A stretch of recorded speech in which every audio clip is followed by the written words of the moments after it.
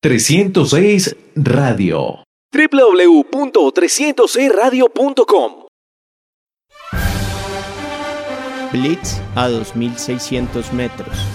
Tacleando desde Bogotá. Análisis y actualidad del fútbol americano de la NFL.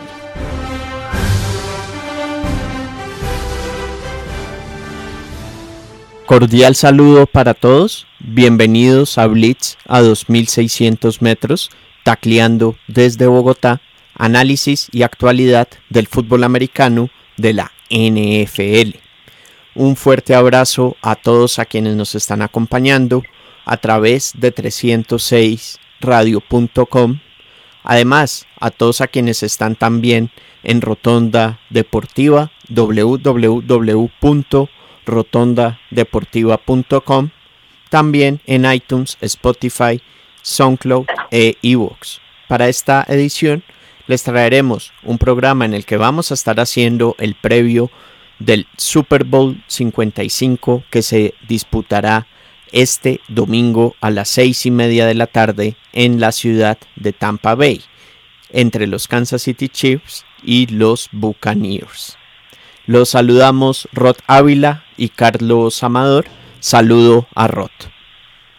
Carlos, muchas gracias por tenerme de nuevo en esta emisión de Blitz a 2.600 metros, programa en el que semana a semana hacemos un repaso de los incidentes que tuvieron lugar en la liga y llegamos al juego de campeonato entre los Tampa Bay Buccaneers y los Kansas City Chiefs. Tenemos que hablar un poco de lo que es la historia de estos dos equipos. También hablaremos de un par de hechos interesantes alrededor de este juego, y es que es la oportunidad para que un equipo vuelva a ser campeón de nuevo de la NFL, cosa que no ocurre ya desde hace algún tiempo. También de la historia que hay entre Andy Reid y Tom Brady. También estaremos hablando pues de lo que pueden ser el desarrollo de este juego para ambos equipos, y también estaremos hablando de otros hechos que son relevantes para este enfrentamiento. La presencia de la primera árbitro mujer, que va a estar como parte del cuerpo que estará arbitrando este juego el próximo domingo. También hablaremos un poco de lo que va a ser el show de medio tiempo, que estará a cargo de Weekend, y en general, Carlos, de todo lo que viene a ser el último juego de esta muy particular temporada de 2020-2021. Y vamos a empezar, Rod, entonces, por la historia de ambas franquicias. Antes recordarles nuestra cuenta en Twitter, @Blitz2600MTS, también estamos en Facebook. Y empecemos, Rod, por la de los Kansas City Chiefs.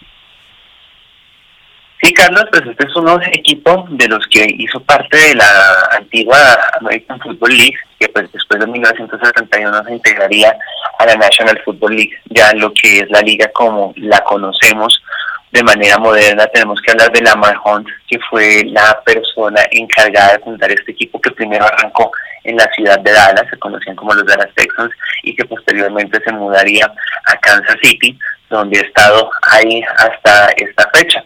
Lamar Hunt es una figura muy importante, tanto para la creación de la NFL como para la consolidación de otros deportes en Estados Unidos. Hace parte del Hall de la Fama del tenis, del balompié, del fútbol soccer. También recordemos que fue uno de los responsables de la creación de los Chicago Bulls, el equipo de la NBA, y este pues fue un equipo que fue uno de los equipos exitosos de la década de los 60 de la AFL, y fue el primer equipo de la AFL en jugar el Super Bowl en contra de los Green Bay Packers, porque perdería. Y a la postre solamente volvería a aparecer en el juego de campeonato hasta la edición anterior. Recordemos pues cuando se impuso, que fue el primer título para los Kansas City Chiefs. Esta es la tercera participación del equipo en esta instancia, y también es la tercera participación como head coach de su actual entrenador Andy Reid, que es la segunda de manera consecutiva con el equipo de Missouri, y que previamente en el año 2005 había estado con los Philadelphia Eagles en un Super Bowl en contra de los New England Patriots, justamente, que perderían 21-24 de Tom Brady. Y ahora vamos con los Tampa Bay Buccaneers, que en este Super Bowl va a haber unas cosas históricas. Entre esas, Rod, que Tampa Bay va a ser el primer equipo que va a jugar un Super Bowl en su estadio. este es un hecho muy particular, Carlos, no había tenido lugar previamente. Pues siempre se ha buscado, la liga siempre ha buscado tener un lugar neutral. En un principio lo que buscan además también es que fuera una ciudad que ofreciera algunas ventajas logísticas en relación al turismo para poder albergar el juego, cosa que fue cambiando a lo largo de lo que va de este siglo, cuando ya vemos que se hizo el juego en ciudades que están en invierno y en inviernos muy duros. Recuerdo que el primero fue el de 2006 en Detroit, que ganaron los Pittsburgh Steelers en contra de Chicago, y de ahí en adelante pues ya con la ayuda además de las ventajas técnicas como son los estadios techados, el juego fue de manera itinerante por otras ciudades más del norte.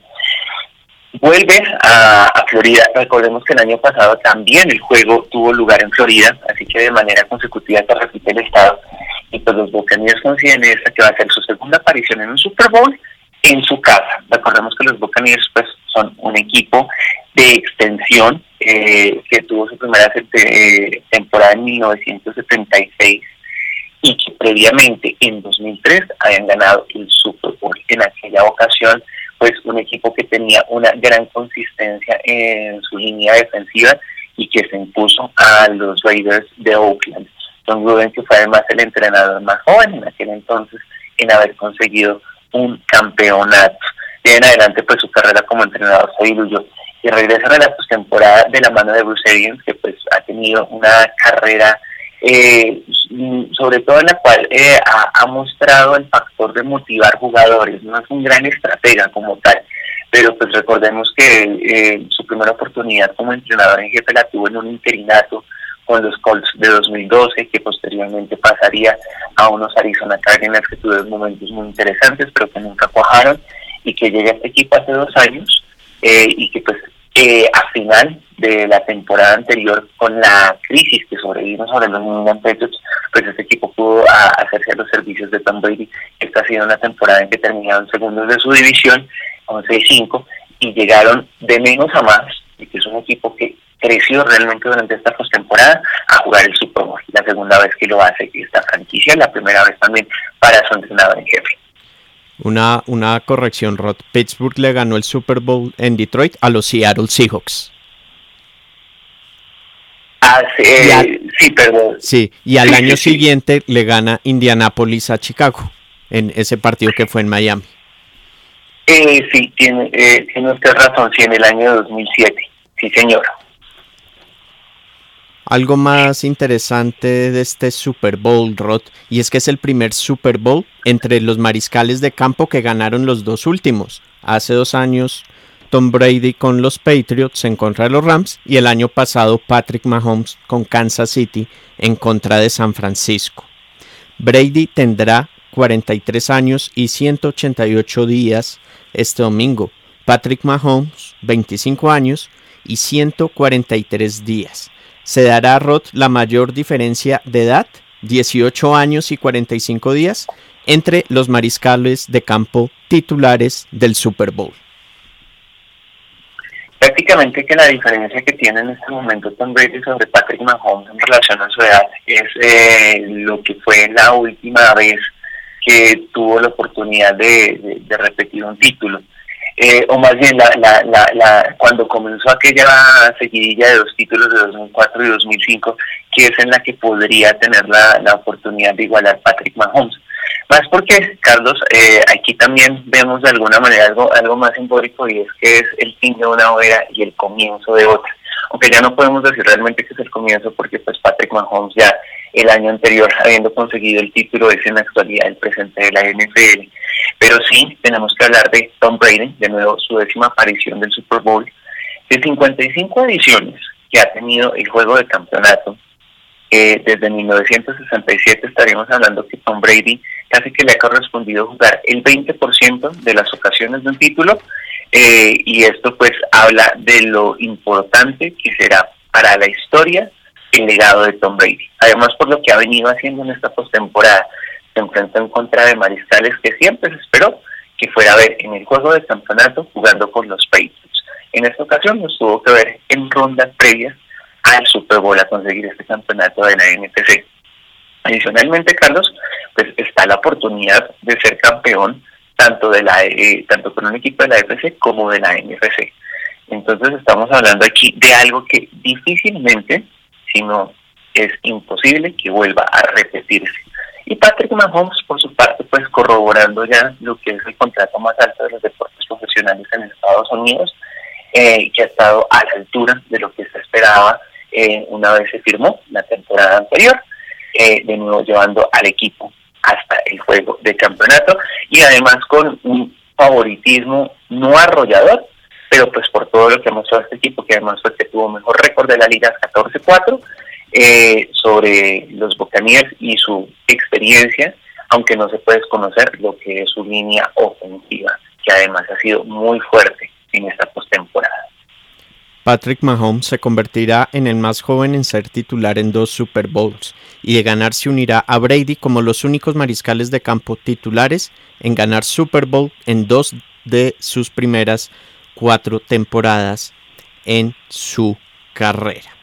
Andy Reid busca ser el entrenador número 14 en ganar múltiples Super Bowls, y se convertiría en el más viejo, con 62 años, en ganar Super Bowls consecutivos.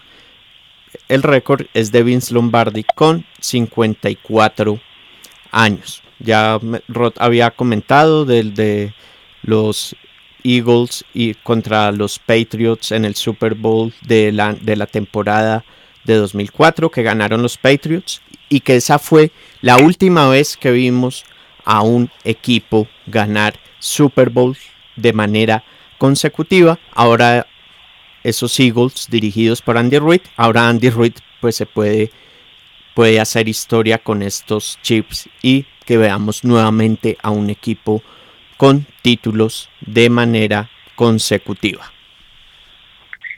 Sí, y de nuevo, Carlos, pues historia particular entre Tom Brady y Andy Reid, que se dieron en ese Super Bowl que usted ya mencionaba.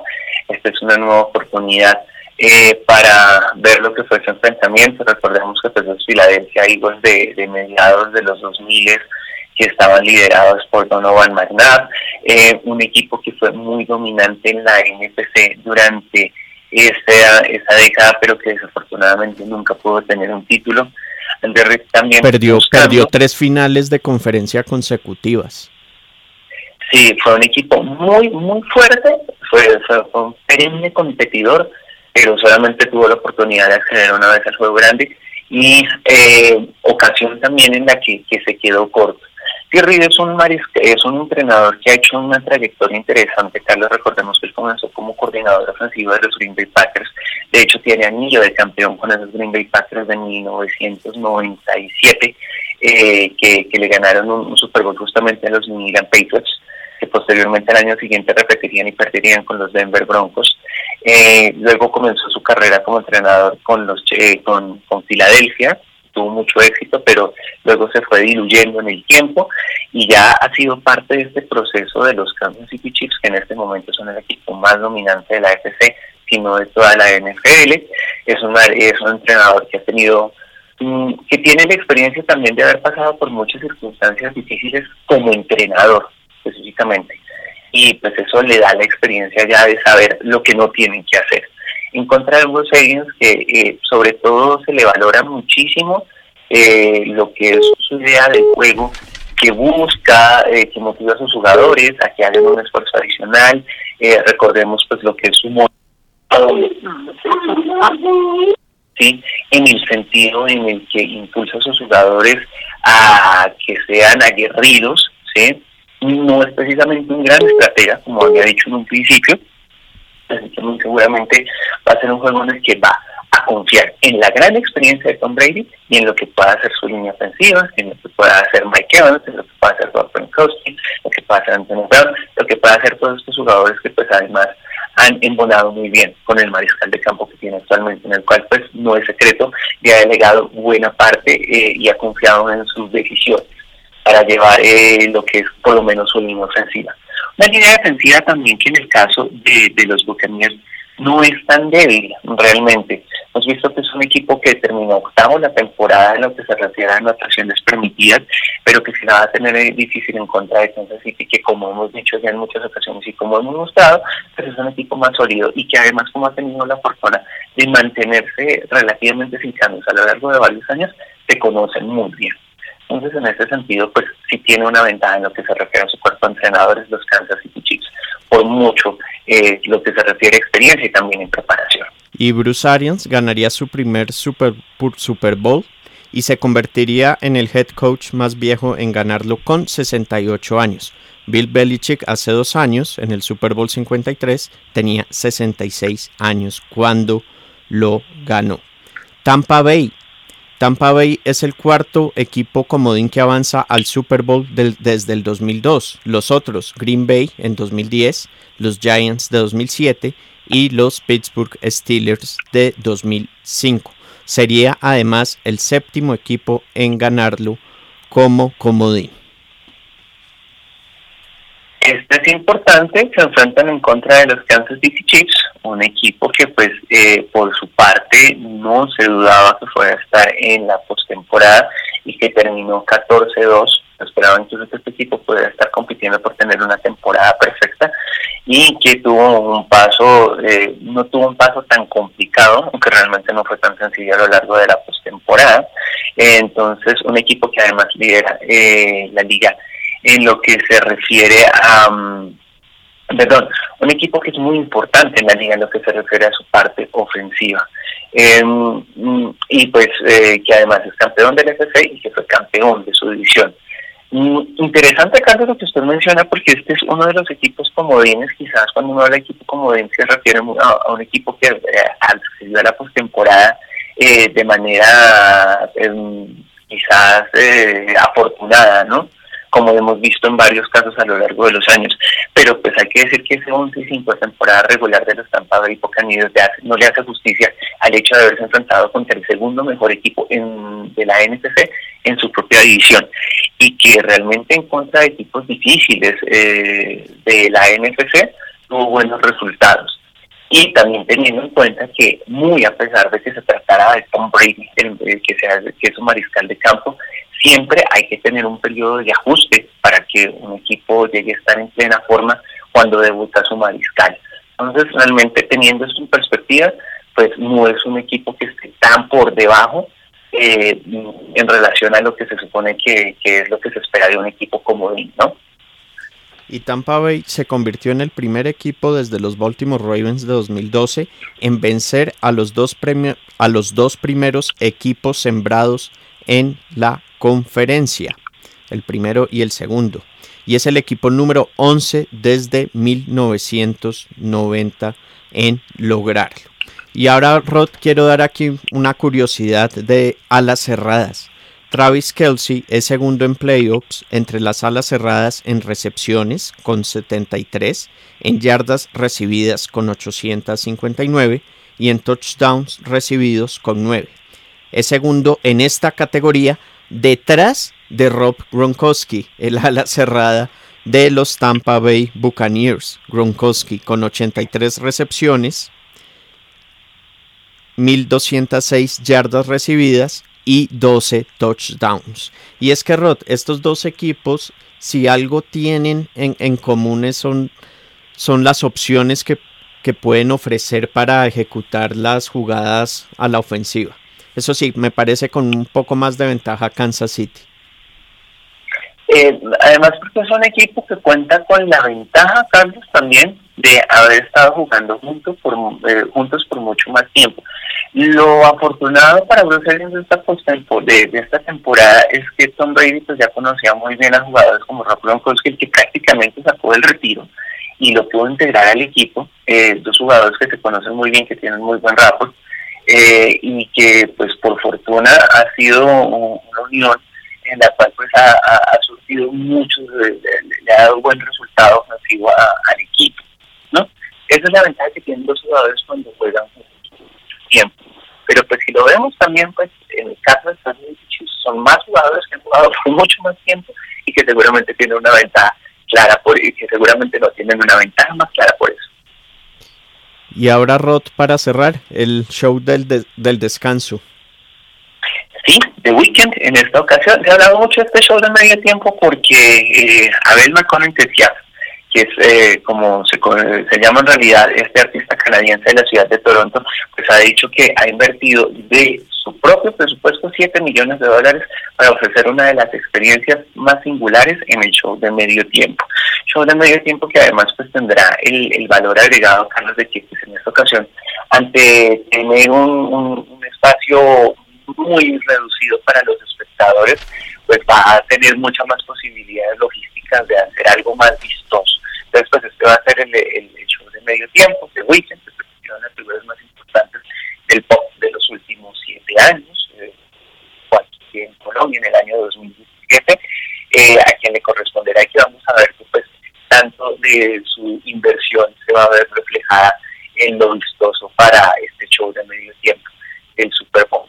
Y Carlos, no podemos terminar el programa también sin hablar de Sarah Thomas, que hará parte del cuerpo de árbitros de este Super Bowl, ella que es originaria de Mississippi, que tiene una experiencia amplia en lo que ha sido la conferencia USA, en lo que ha sido también en juegos de la United Football League, y que desde 2013 hace parte de la National Football League, que será la primera mujer en hacer parte de árbitros para un juego de Super Bowl. Y ahora nos despedimos con nuestros pronósticos para el Super Bowl. Yo me voy a ir con los Kansas City Chiefs ganando 34-23. ¿Y usted, Rod? Carlos, yo también coincido con usted en que los Kansas City Chiefs se van a terminar imponiendo por una anotación. Yo estaría más orientado a pensar en un juego de 28-21 en favor de los Chiefs. Va a ser un juego en el que veremos ya mucho más recatadas a las defensivas de ambos equipos y que van a hacer lo posible por pararlos en tercera oportunidad. A todos, muchísimas gracias por habernos acompañado. Rod. Muchas gracias, Carlos. Un saludo para los aficionados. Esperamos que sea un muy buen juego el del próximo domingo. Y nos reencontraremos en 8 días con todo el análisis de lo que deje el Super Bowl y al campeón de la temporada 2020 de la NFL. Un gran abrazo. Esto fue Blitz a 2.600 metros, tacleando desde Bogotá, análisis y actualidad del fútbol americano de la NFL.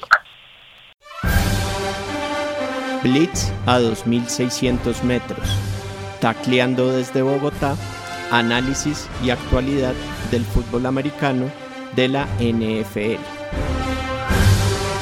306 Radio. www.306radio.com